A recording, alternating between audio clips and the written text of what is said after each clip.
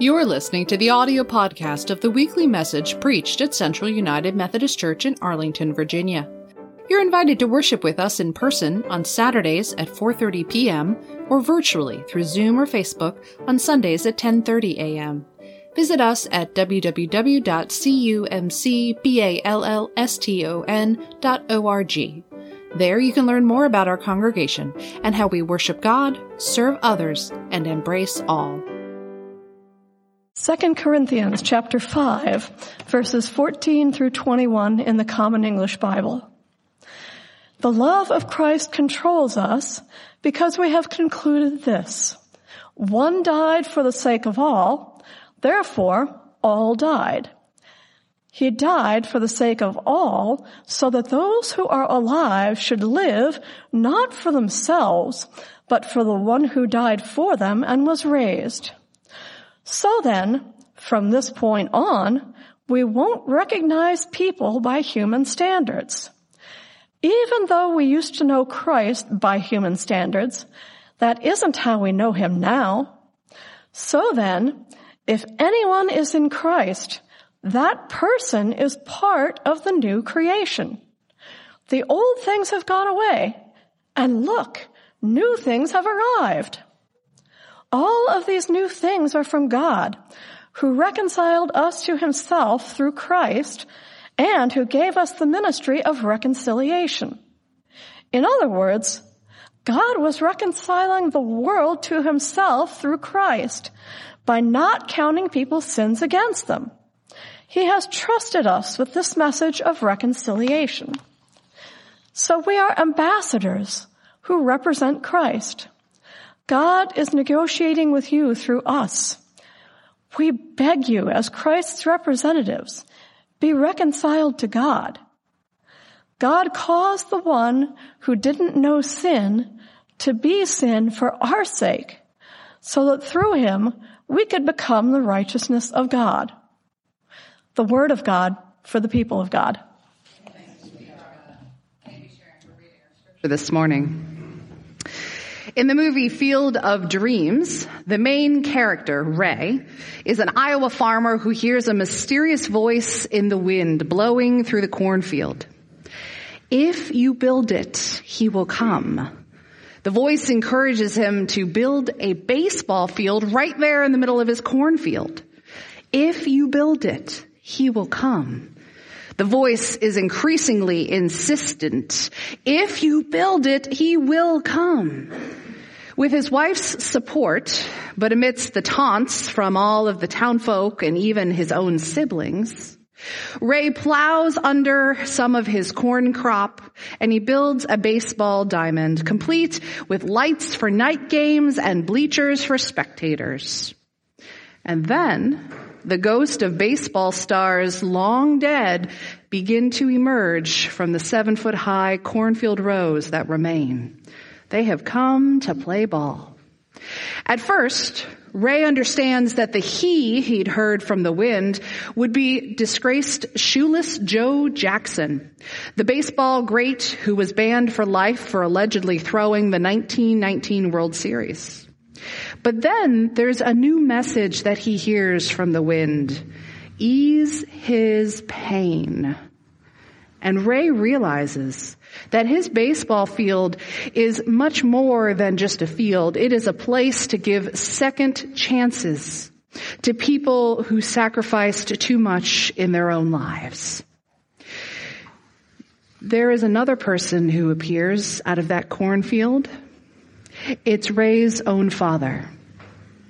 It is the voice had promised. Ray's dad had been a minor league baseball player who wasn't present in Ray's life, causing bitterness in Ray. And now they have time to play a simple game of catch on Ray's Field of Dreams. They have a chance to talk, to listen, to see life from the viewpoint of the other, an opportunity to reconcile. They experience forgiveness and restore their relationship.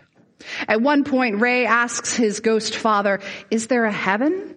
And his father answers, oh yeah, it's the place where dreams come true. Well, 2,000 years ago, the Apostle Paul had a similar dream for reconciliation and restored relationships. But it wasn't just for some future heaven. Instead, it was just as Sharon read for us today, here and now in this life. Paul wrote this letter a few decades after Jesus' death and resurrection, and he rested upon the reconciling act that happened by the incarnation of God in the form of Jesus.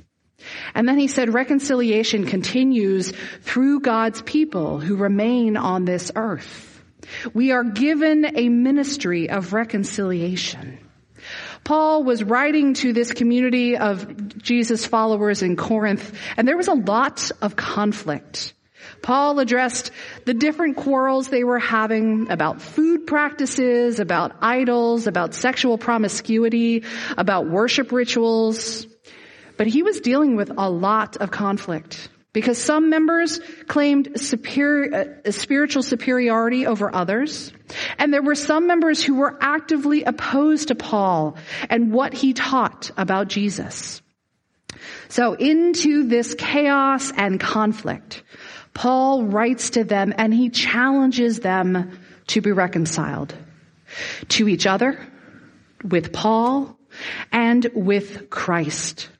Paul emphasizes that if anyone is in Christ, that person becomes a new creation.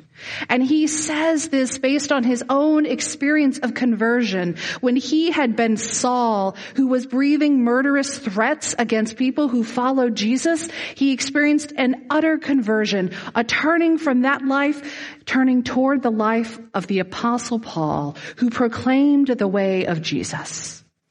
And here he is writing to the church at Corinth, telling them that they too can be a new creation. Now, biblical scholars believe that these verses that we have heard today came from some of the very early liturgy of the community of Jesus followers. So Paul was not just writing ideas and theology, he was actually using their words of worship. Our current worship series is called Liturgy of the Ordinary. It is inviting us to look at those everyday actions and the words that we say and notice how they help shape and mold our hearts and our spirits. So far, we've looked at remembering our baptism when we encounter water in our showers. We've looked at how brushing our teeth or making our bed can inspire our prayer life. But today's liturgy from our ordinary life is something that is much more emotionally vulnerable than any of those actions. Our author, Reverend Tish Harrison Warren, titled her chapter, Fighting with My Husband, Passing the Peace and the Everyday Work of Shalom. In this chapter, she admits, I'm a pacifist who yells at her husband. It might not be part of the liturgy of our everyday life that we want to admit, but here, Reverend Warren is admitting that yelling at her husband is part of the liturgy of her life. She wrote, quote, the truth is I get along with most people pretty well. When I do have conflict, it is usually with those I love the most. The struggle to love thy neighbor is most often tested in my home with my husband and my kids, especially when I'm tired, fearful, discouraged, off my game, or I just want to be left alone. How often does it feel easier to love our neighbors when we have a fence between us, or when we can shut the door when we're just not feeling so lovable and loving? But when we share our living space with people, it can create a more challenging time and place to live out that commandment, to love our neighbors. For some folks, over the last couple of years, this time of COVID quarantine caused even more stress because people who would normally leave the house for work and for school were all together in one place all the time. Writer Anne Lamott said that we learn the practice of reconciliation by starting with those closest to us. Quote, Earth is forgiveness school. You might as well start at the dinner table. That way you can do this work in comfortable pants. Learning to forgive others, learning to ask for forgiveness, and learning to receive it. This practicing of reconciliation is something that we do in worship every week. We do this when we pray the words of the Lord's Prayer, asking God to forgive us as we forgive others.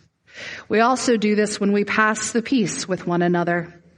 Although sometimes in our liturgy, we miss the theological implications of sharing the peace. It can be a moment to catch up with a friend, maybe to greet a newcomer to worship. It is about connecting with one another, but it is also a reminder to seek forgiveness not only from God, but from the humans we may have hurt. Our author turns her attention to a teaching of Jesus according to the Gospel of Matthew in the 5th chapter. Quote, "Early Christians took seriously Jesus' teaching that if someone is approaching the altar and remembers that their brother has something against them, they must leave and go make peace with the offended brother before offering a gift to God. So before the meal of peace, we speak peace to those nearest us. More than once, my husband Jonathan and I have had to get up in the middle of passing the peace and go outside to talk through an argument that we had on the way to church." End quote. There's at least one time that came to my memory, and if you ask Greg, there may be more times, but I know I have had to seek him out at least once during the passing of peace in worship to say, "I'm sorry." In the Anglican tradition, this moment happens right before communion. It happens every week because they share the Eucharist every week. And Reverend Warren said, "The passing of the peace is placed where it is in the liturgy for theological reasons. Before we come to the Eucharist, we actively extend peace to members of the body of Christ right around us. It's a liturgical reenactment of the reality that we cannot approach the table of the Prince of Peace if we are not at peace with our neighbor." Now, most of the Methodist churches where I have worshiped have not had communion every week. And we also don't usually include the peace right before communion. But this is our heritage because John Wesley, the founder of the Methodist movement, was an Anglican priest. And most of the time, I love having the peace right at the beginning, especially pre-COVID when we could go and shake hands or hug or greet people and we could have an extended time of connection. Because for me, I feel more connected to God when I feel connected to the people that I am worshiping with. But I will admit there was one time I regretted not emphasizing the theological implications of passing the peace, of being reconciled with our siblings in Christ as we are reconciled to Christ. See, I once got a letter from a person withdrawing their membership from the church that I was serving because I had counseled them to reconcile with another member of the church who had offended them. Their withdrawal letter specifically said that my pointing towards our ministry of reconciliation caused them to no longer want to be a member of the church. Now, let me be clear, this is not an instance of violence or abuse. Restoring relationships in those instances can be possible, but those new relationships have very different boundaries than the ones that inflicted harm. This particular instance was when another member had made a comment that caused personal offense. And my counseling about the ministry of reconciliation stepped on some toes. And those toes decided to walk away. So I regret not emphasizing the power of reconciliation, not just with Christ, but also with one another. Our scripture today tells us that we have been entrusted with this vital ministry of reconciliation. The missiologist David Bosch said, quote, "Serving, healing, and reconciling a divided, wounded humanity is God's mission. And we as the church are part of that mission. The good news of God's reconciling and liberating love for the world is incarnated, is made real, is given flesh in the life, worship, and witness of congregations of Jesus followers. This reconciling and liberating love moves us to a ministry of justice and peace. Reconciliation begins with repentance and conversion, and then seeking transformation. Reconciliation with God and with other humans will bring about a deep peace that we call shalom. Often when we use the word peace, we think of the absence of conflict. But biblical peace is much deeper than that. The Bible Project created a short video to remind us that God's shalom is much greater than what we often consider to be peace. The word peace is common in most languages. People can talk about peace treaties or times of peace. It means the absence of war. And in the Bible, the word peace can refer to the absence of conflict, but it also points to the presence of something better in its place. In the Old Testament, the Hebrew word for peace is shalom. And in the New Testament, the Greek word is eirene. The most basic meaning of shalom is complete or whole. The word can refer to a stone that has a perfect, whole shape with no cracks. It can also refer to a completed stone wall that has no gaps and no missing bricks. Shalom refers to something that's complex with lots of pieces that's in a state of completeness, wholeness. It's like Job, who says his tents are in a state of shalom because he counted his flock and no animals are missing.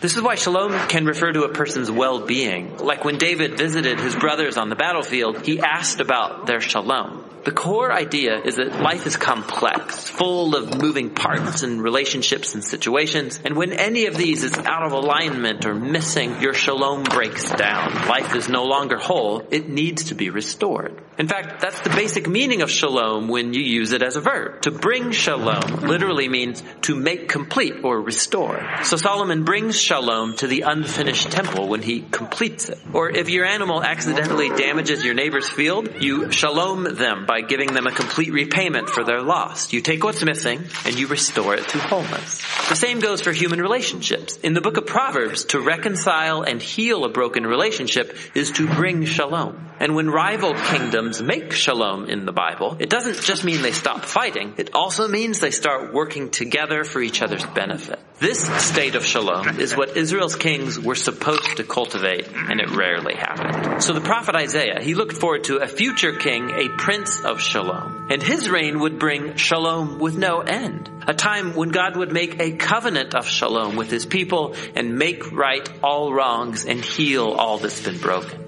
This is why Jesus' birth in the New Testament was announced as the arrival of eirene. Remember, that's the Greek word for peace. Jesus came to offer his peace to others, like when he said to his followers, "My peace I give to you all." The apostles claimed that Jesus made peace between messed up humans and God when he died and rose from the dead. The idea is that he restored to wholeness the broken relationship between humans and their creator. This is why the apostle Paul can say Jesus himself is our eirene. He was the whole complete human that I am made to be but have failed to be. And now he gives me his life as a gift. And this means that Jesus' followers are now called to create peace. Paul instructed local churches to keep their unity through the bond of peace, which requires humility and patience and bearing with others in love.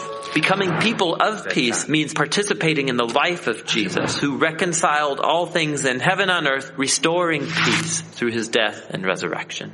So peace takes a lot of work because it's not just the absence of conflict. True peace requires taking what's broken and restoring it to wholeness, whether it's in our lives, our relationships, or in our world. And that's the rich biblical concept of peace. We cannot seek peace on our own strength. In fact, as a Methodist church right now, we are not living with a sense of peace among ourselves. Later this month, those of us who are members of the annual conference will be voting to release 13 churches from our Methodist connection because they no longer want to be part of the denomination because of the conflict over inclusion of LGBTQIA persons. There'll be more conferences next year where more churches will choose to leave. At some point in 2024, our general conference will meet and they will hopefully come to some resolution. But we have been talking about this conflict for decades upon decades. So we cannot seek peace on our own strength. Too often, we pass judgment instead. But as God has reconciled us through Christ, we are given this ministry of reconciliation. And this hard work is work we can do with God's help. In the end, every Sunday when we pass the peace, I think it is like a prayer, asking God to do something that we cannot do on our own strength, asking to give us peace so that we can share peace with others, knowing that this shalom is the gift of God in our midst. It is not something that we create on our own, but it is something that we can help to build. And I pray that every week as we pass the peace here, that our prayers for reconciliation and peace in this world will be answered so that we know shalom here and now. Amen.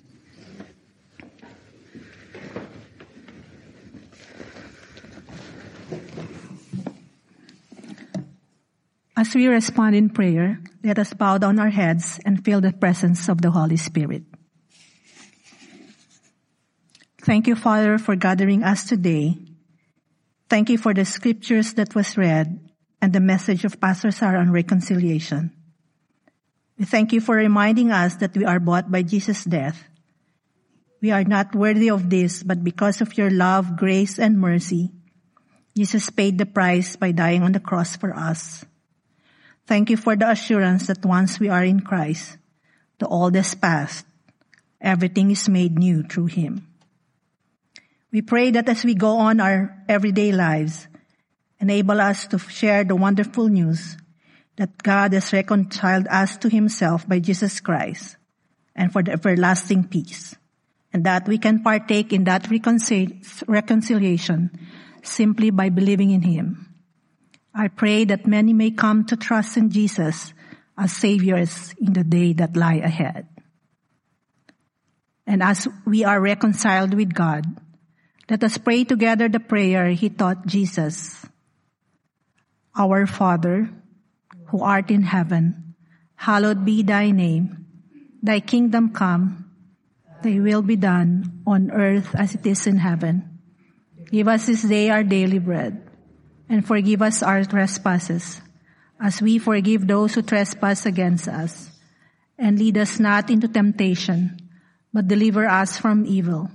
For thine is the kingdom, the power, and the glory forever. Amen.